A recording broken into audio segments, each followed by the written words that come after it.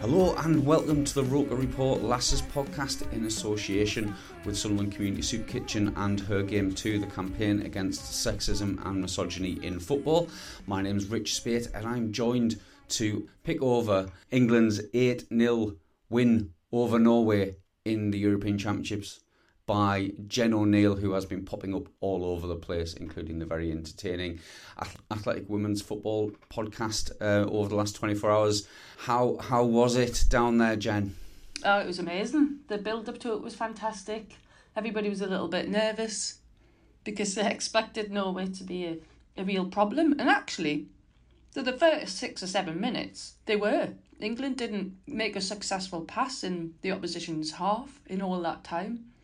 Needn't have worried though, because after it was cagey, wasn't it? Yeah, it was, and it was a physical battle, and I think that in all of the plaudits we've kind of overlooked.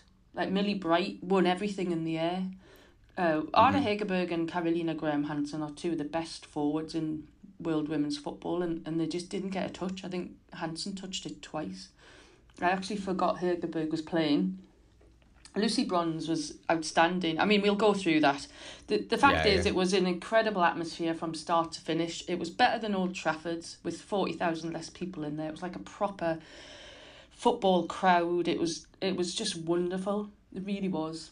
The getting to the ground and getting away from the ground, I've almost forgotten about the trials and tribulations of that because the game was so good.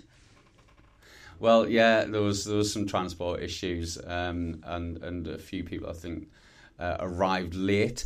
We're also joined for this podcast by our very own symbolic man, Ant Waterson. How does it feel to be a symbolic man covering women's football, Ant? I'm not sure if that's a compliment or not, Rich, but yes, very good. Well, all right. if you put you in the same category as Ian Wright, then it's probably is, isn't it?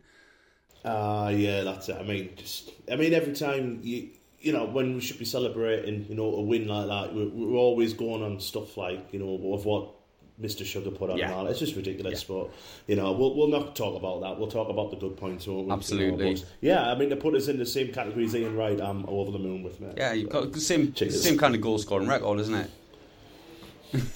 Well, yeah, his was a slightly higher level than me, but I was a bit of a goal scorer in my youth, in my pomp.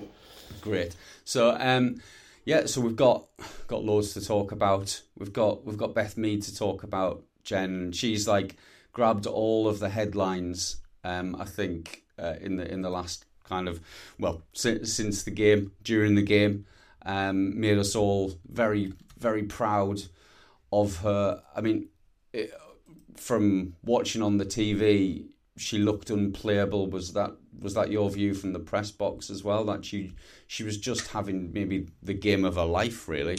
I mean, yes, in the sense that she was just revelling in it, and finishing was on point, and that one Maisie dribble, that's somebody just oozing with confidence, happy to have a go at stuff and make it happen. That was a fantastic individual effort.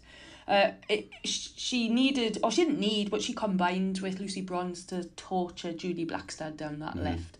And Martin Sjögren, the he's Swedish, the Norway coach, just did not do anything until half-time. It was unbelievable that he left his defence, which is paper thin anyway, as I've said, floundering. Lucy Bronze is marauding up that right-hand side.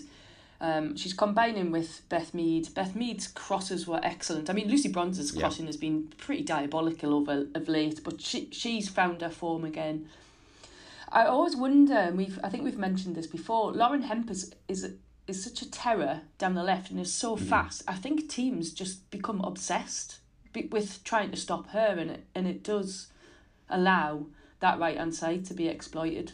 But all of these things, you still have to perform, you still have to produce, and that's what they did. And Beth Mead drifts into the centre-forward role, doesn't she, from the right, and she just reminded us who saw her at Sunderland when she was younger of just what a wonderful goal scorer she is. And it's not just the way she plays her football, it's how much you can see she loves it and the passion of it. That's why the fans love her. That's why we all love her. And she's authentically Beth Mead. Yeah, she totally is. She's really down to earth as well. When I talked to her last summer, I think you interviewed her last summer as well. She's really down to earth. She's really humble, but I think she now knows just what level she's at, and she's loving it, and she's loving being the centre of attention.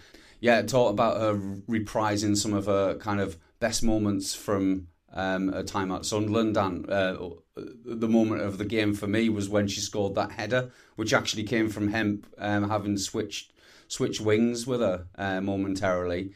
Ellen White worked really hard to chase down a ball, lay it back to Lauren Hemp, who played a lovely swinging ball that Mido headed, which reminded me of the goal she scored against Liverpool in the WSL in the first game the first game in the top flight for Sunderland, where she unexpectedly scored a header from Kira Ramshaw. So that was my moment of the game. I wanted to know what your moment of the game was. Like you, mate, I preferred her header to the. I know the running finish was unbelievable. You know what I mean? But that goal, I just love goals like that because it was behind her as well. The ball was behind her, so it's a really hard finish that, because she's had to literally arch her neck and kind of get generate as much power to beat the goalkeeper. It was a lovely, lovely finish. I can't really give you a moment full stop. It just all 90 minutes was amazing. It's just put so much of a stamp on this tournament. You saw what France did, the other night, and thought, France are really good, and then. Yeah, we struggled in the first game against Austria. I think a little bit of nerves might have kicked in front of that crowd at Old Trafford. But then last night, it was as if they just kind of took the pressure off. They just eased off and just thought, we'll just play our game. And literally after, like what Jen said there, the first 6 minutes, it seemed a little bit nervy. And then as soon as the penalty gets given, it's doubtful it's a penalty, but it was given, so never mind. But as soon as that went in, you just knew that it was going to be a really, really good night for England. But yeah, I can't really give you a moment. I just thought all 90 minutes was amazing. The raw. I think when Ellen White scored after Beth had pressurised Torres Dottir and Ellen ran through and it went to 3-0. I think everyone realised that something out of the ordinary might be happening. And it certainly was out of the ordinary. What was your moment of the game, Jen, or moment of the evening, really? Because obviously you were there throughout. I was just thinking back to that moment that you were talking about. I'm actually getting quite upset now. I didn't get upset at all last night. Strangely for me, middle-aged woman. Just remembering that, I sort of blocked a lot of it out because it was just so astonishing. I mean, the VAR goal. The crowd was chanting VAR, and then it sort of rippled through. And then when that was given, it's like, right, we're off here. Because at one, and maybe Norway become aggrieved at the penalty and they can hit back. Mm-hmm. When that happened, then it was like, okay. And then there was just before half time, I had to actually look at the scoreboard because I had to check it was 6 because I couldn't remember how many goals because it was just so mind blowing. And then you at half time you go to get a cuppa, and I had to record something about the travel stuff for somebody, and I saw FA staff, I saw other journalists, and everybody was just WTF at each other. What is happening here?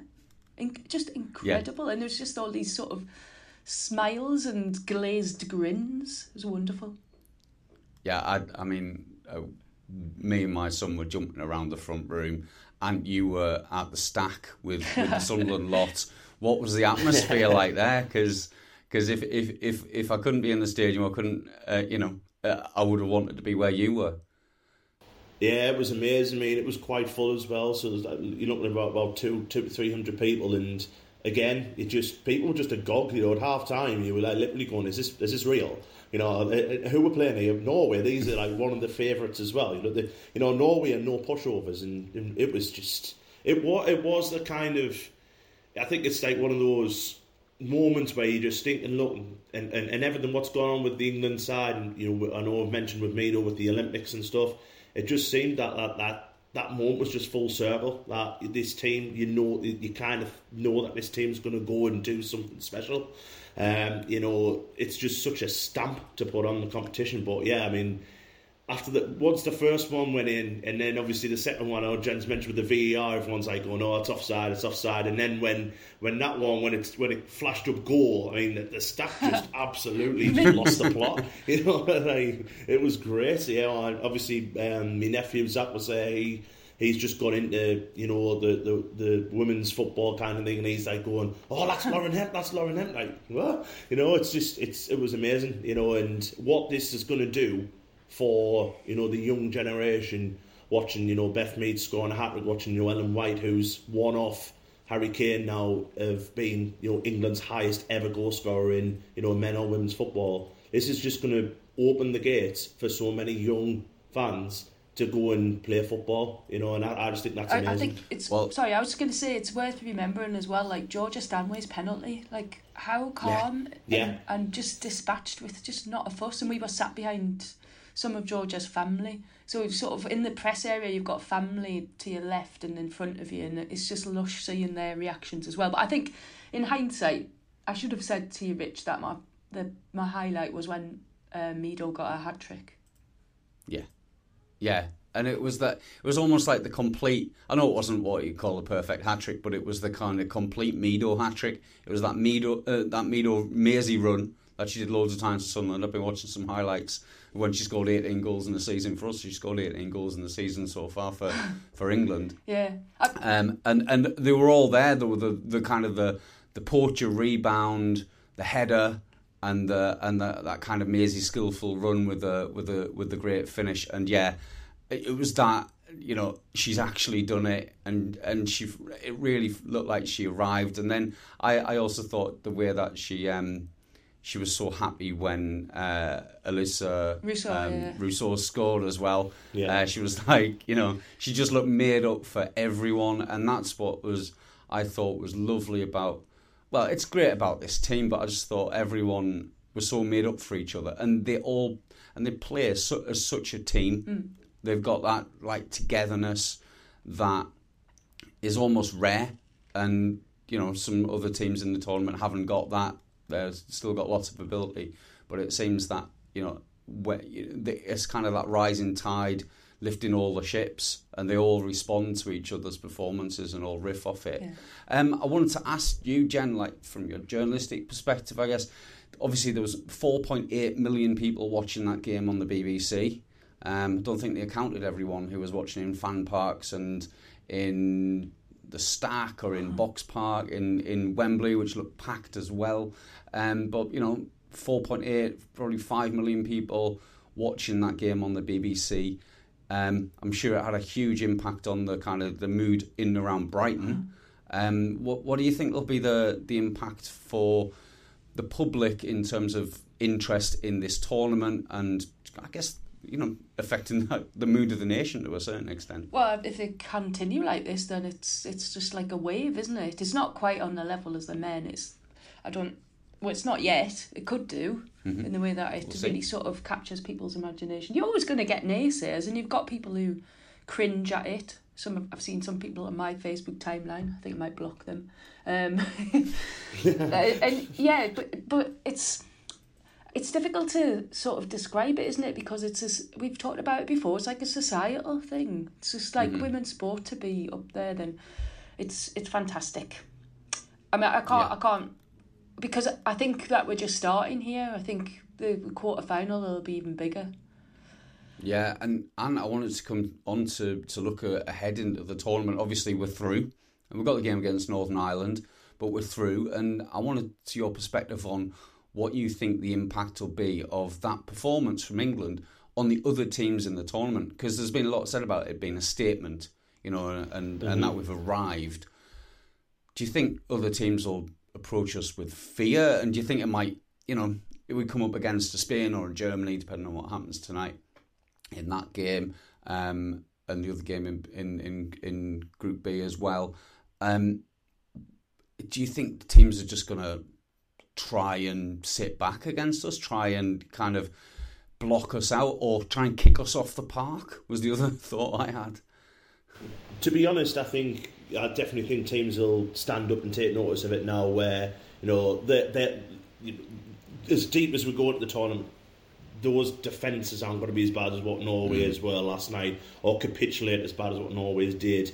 And I agree with what Jen said before, why the coach didn't do anything before half-time. It did astound us, to be honest. I mean, I know it's harsh taking a player off after 25, 30 minutes, but when something isn't working, and it was going from bad to worse, and even worse after that, wasn't it? You know, you've got to kind of do something. But I think teams will have a look. They'll obviously be going through the 90 minutes and thinking which way we're going to stop, or how we're going to stop Beth Mead. They're going to double up on Meadow, but then that'll release Bronzy, and again, Bronzy's crossing yesterday was much improved. So the thing is, with England at the minute, I can't pick a weak link out. You know, in defence, we're defending well. I mean, I think Millie Bright's been fantastic so far in the tournament. You know, I think Bronzy and Daly have been excellent pushing forward. You know, our midfield, Frank Kirby coming in as well. She's been, I mean, we haven't said much about Frank Kirby the entire tournament, but she's been setting goals up. She's been thereabouts. And then obviously Ellen White's been an absolute warhorse up front. So there's not much for me that is a weak link, whereas in all the other sides that I've seen so far, I'm thinking, where can England hurt them? And I've got a couple of ideas, you know what I mean? So I think we're in a really, really good position. You know, I really do. And I don't want to get ahead of myself. And I don't think we should get ahead of ourselves, because there's still some excellent sides in this tournament. But we haven't conceded a goal yet. We haven't particularly looked like we're going to concede a goal. And we're just, you know, we've kind of hit our straps early on, but we can only improve. I think what some teams will try and do is nullify Kira Walsh. They'll put somebody in the space there, which so she can't pull the strings, because that's what she's doing for the team. She's just finding the passes constantly and spraying it out left and right and keeping it going. And she was one of the reasons why Hansen just didn't get on the ball, but other teams will crowd her out and they will press the defence. And then you start to see errors, and then you start to see the doubts and the nerves, and that free-flowing football, it starts to stutter. There are other teams in this tournament who we've only seen once who won't be frightened by last night at all, because they think that they're as good, if not better. I mean, France won't think that, and Sweden won't be worried. And I'm looking forward to seeing Germany, Spain, what happens tonight. I think that's going to be a classic, possibly, or it'll end up being a 0-0 draw. It's probably the latter. I've said that. I think with the other sides as well, Rich, you can't really let that affect the way you're going to take this tournament on. You know, like the likes of France, likes of Germany, they're not in our group yet. You know, so they're just going to have to just knuckle down, keep doing what they're doing. But for me, I think it's boding well. I mean, we're barely a week into the tournament, and there's been some fantastic games already. You know, we've had like a 5-1, we've had an 8-0. I mean, it's so exciting. Every game's had like its exciting part of it. There's not been a dull game yet. I was going to say, why do you guys think that we're getting such sort of slightly top-heavy scorelines in games against teams that aren't that weak? It's like almost like a new phenomenon for me to see. Is it because of the crowd? Is it what teams are sort of blowing other sides away in a way that I've not seen before? Maybe it's down to the quality of the tactics, because I think what Sarina Wiegman's done, from watching the two England games and comparing them to other sides in the tournament, we look very, very organised. We look like everyone on the pitch knows what they're doing. And I think where you've got a head coach who is really tactically astute, you've got a well-drilled, well-prepared team, then they're able to get that momentum. And that's what seems to have happened with Spain taking the game away from team, with Germany taking the game away from Denmark. It's been that maybe some of the teams that are not, that, you know, they've got some good players. There's maybe one or two world-class players in their lineup, but then the rest of the lineup is slightly uneven in terms of its ability. That the best coaches and the big teams are able to exploit the weaknesses over and over again, and there's not very much that some of the strong but not top sides are able to do in response. And I think, Jen, you mentioned Norway not really responding yesterday. possibly they didn't have a response, or didn't have a response they thought was going to at least keep them with a chance of well, I know it kind of went away from them really quickly, but there was a point where you thought, if they scored maybe even at 3-0, they could have got themselves back in the game. So I don't know, maybe there's just a bit of that, and yeah, the big crowds and the hot weather. I don't know. Maybe there's loads of other factors. Pitch dimensions, possibly. So obviously, I know they all play on big pitches anyway, but I really can't put my finger on it, Jen, to be honest. I wanted to say last night the heat, but I'm not sure. Like, once you're just sort of chasing the game like that, then the impact of that physically and psychologically is probably exacerbated. Yeah. I wonder as well whether it's replicating the gulf in some clubs.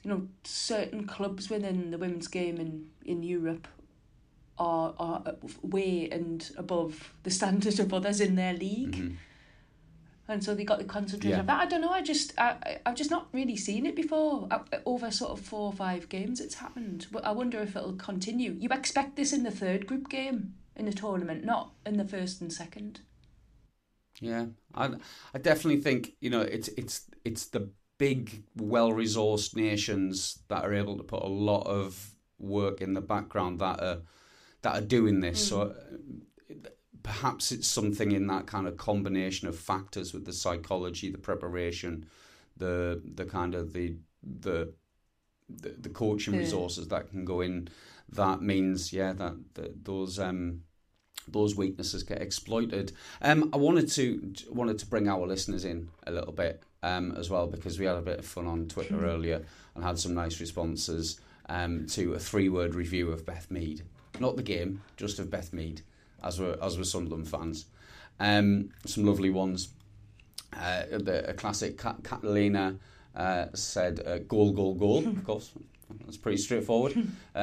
David Keeler, David, who Ant and I know from the match, said golden boot incoming, which is not a bad call. Rob Simpson, I think, referencing his daughter, says Isabel's heroine always, which is great because she's obviously inspiring people, like we mentioned. Charlotte Potts, former Sunderland defender, said cool, calm, and clinical, which I think is absolutely right, because she was. When she was on the ball, once she'd scored, she wasn't cool or calm at all.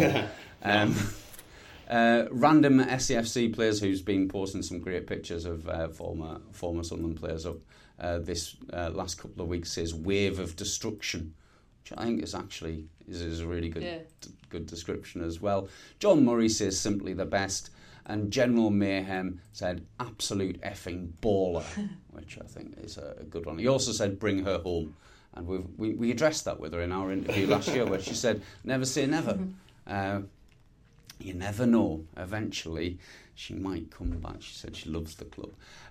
So we've got to kind of get off and watch the first game of Tuesday between Denmark and Finland. And actually, our roving reporter Brett and his girls are currently at that game. And here is the third instalment of his audio diary. Hi, it's Brett here again. So game 2 here in Milton Keynes, and once again I'm joined by my 2 favourite little buddies, Chloe and Millie. So Chloe and Millie are with me. Right, Chloe, today is Denmark versus Finland. So who are you supporting today? Denmark. Oh, you're going for Denmark today, so no hot dog belly for you. And Millie, who are you going to go for? Finland. So once again the girls have split up their teams. So Chloe's going for Denmark, Millie's going for Finland. We're just outside Stadium NK. We'll catch up at full time. Hello, Brett here again. So we've just got back from watching Denmark 1, Finland 0. Absolutely gutting for the Finns. So that's 2 games we've now seen them here in Milton Keynes. And unfortunately they have come up short both times. Not for want of effort though. I think really just the stamina by the end of it just let them down. Millie, so I'm with you today. So as I said previously, I'm coming with my 2 little buddies, Millie and Chloe. So Millie, that's 2 games in a row. You've chose Finland both times as your team. How are you feeling that they've now lost twice in a row? Annoyed, I've not ever seen them win. Yeah, it's a bit of a shame that, but I suppose long term for yourself as a Sunderland supporter, it should leave you in good stead to be crushingly disappointed whenever you go to football.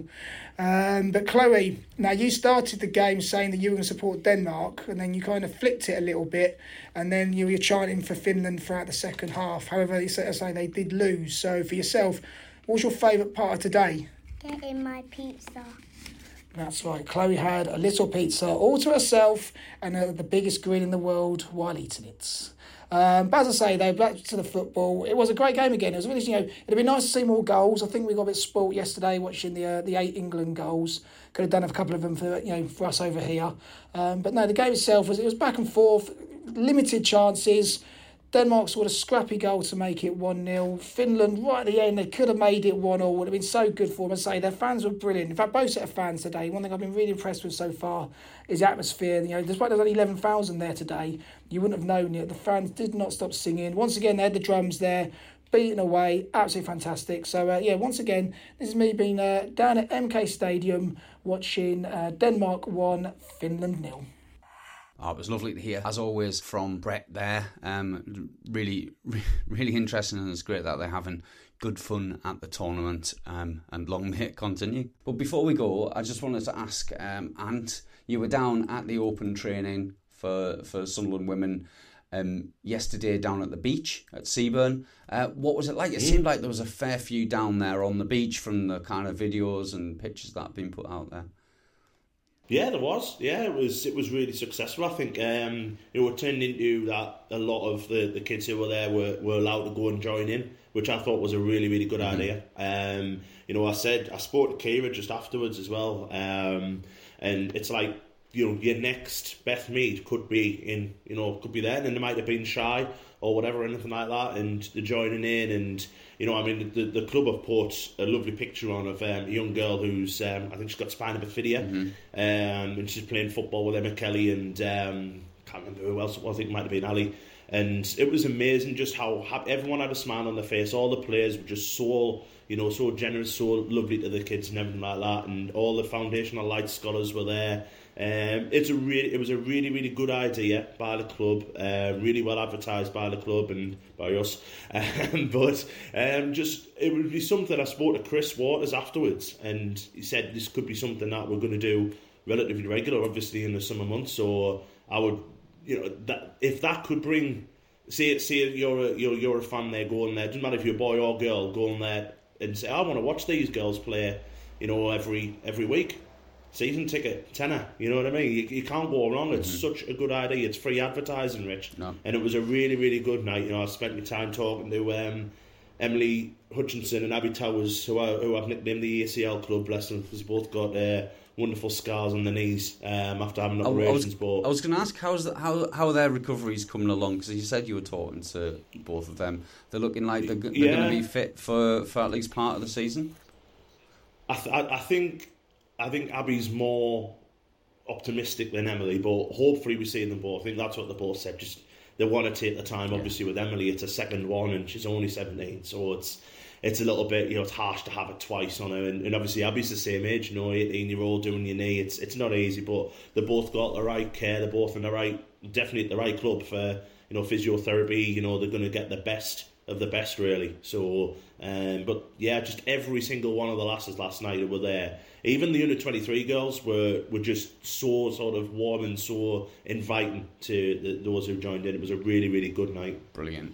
That's fantastic to see. And Jen, do you think, I don't know if you've seen much of it or heard much about it, because you've been on your travels up and down England following the tournament, but is this the kind of thing that clubs need to be doing to exploit the public interest in the tournament and obviously the nice weather as well? Oh, absolutely. It's get people involved, get them to get a connection with the players, meet them, think, I know that person, I've kicked the ball with her, she spoke to me, she smiled. That's what gets people interested. It's a great idea. I've seen a couple of pictures, and I was smiling listening to that, and I was thinking back to like the first time I saw Jill Scott or somebody come to training with the older players. It's difficult for young kids, but give them a football and they're happy, and that's when they start to express themselves. So just seeing Scotty go on last night made a lot of people happy as well. Yeah, made me happy, definitely. And she almost scored as well. She was almost set up by Lucy Bronze, which would have been a great former Sunderland combination. But yeah, she got on, and she, still looks like she's more than got it at this level. It was brilliant to see. And perhaps we'll see Demi in the next game, which was my last question, really, to you both. And do you think we'll see a very different England side on Friday against Northern Ireland? To be honest, I think it might be the whole 11 changes. To be honest, Rich, that's what I would do. Listen, I know it's a big game. It's a nation's derby and stuff, but for me, give some of the lasses a chance. You're in a tournament for a reason. Back these players. I think it might be the whole 11. I'd love to see Hannah Hampton get a go as well. I really like her as a goalkeeper. I think she's a fantastic goalkeeper. Again, like you said, Demi. I want to see Demi play. We want Scotty to start. So yeah, why not? There's nothing to lose really. And I think, to be honest, I think it'll be a good game. I know Northern Ireland have lost twice, but they've not looked out of place in this tournament, have they? Especially last night, they gave it everything. Mm-hmm. And they were just a little bit unfortunate. I think their managers hit the nail on the head. They've overachieved to get here. Yeah. And they are, they've lost two, but I don't think they've looked out of place at all. No, absolutely. And Jen, do you think there's a risk in changing all 11 that we might lose a little bit of momentum? Yeah, I think people are very divided on this issue, aren't they? And in the past, I would have been in the momentum camp. And I think I just wanted to say, I think there was a sign of respect in the relationship between Beth Mead and Serena Wiegman, that she let her stay on to get a hat trick, because she would have taken her off. Because that's what I think the plan was, to give players time. So I think, having watched tournaments at this level and the conditions, and Georgia Stanway, players like that were on their knees after the first game and then managed to do it again last night. I think you have to be realistic and make quite a few changes and just mix it up a bit and give everybody a bit of game time. That should be good enough against Northern Ireland. And also it's just bizarre, like, not having a left-footed defender. It's just really right across that back line. It's worked though so far, but they will get tested at some point, and that's when it's going to be a bit worrying. So I would just want to thank you all for listening, and thank you both for your time this evening. It's 0-0 in the Denmark-Finland game, according to the BBC. So we haven't missed anything in this Scandinavian derby. Although Finland's not Scandinavian, is it? They don't like Nordic. Remember Kenny? Nordic. You have to joke about, they haven't got another European referee, have they? Because did not hear him the other night. They got a penalty because it was a Nordic referee. It's funny. Oh yeah, another Kenny Shields hot take. It's so funny. Well, thank you all for listening. Enjoy the rest of the tournament. We may well be back before the Northern Ireland game. We might get to speak to Josh Bunting, who's a Northern Ireland and Sunderland fan. If not before, then after that one. And yeah, we'll speak to you all soon. Thanks a lot. Bye bye.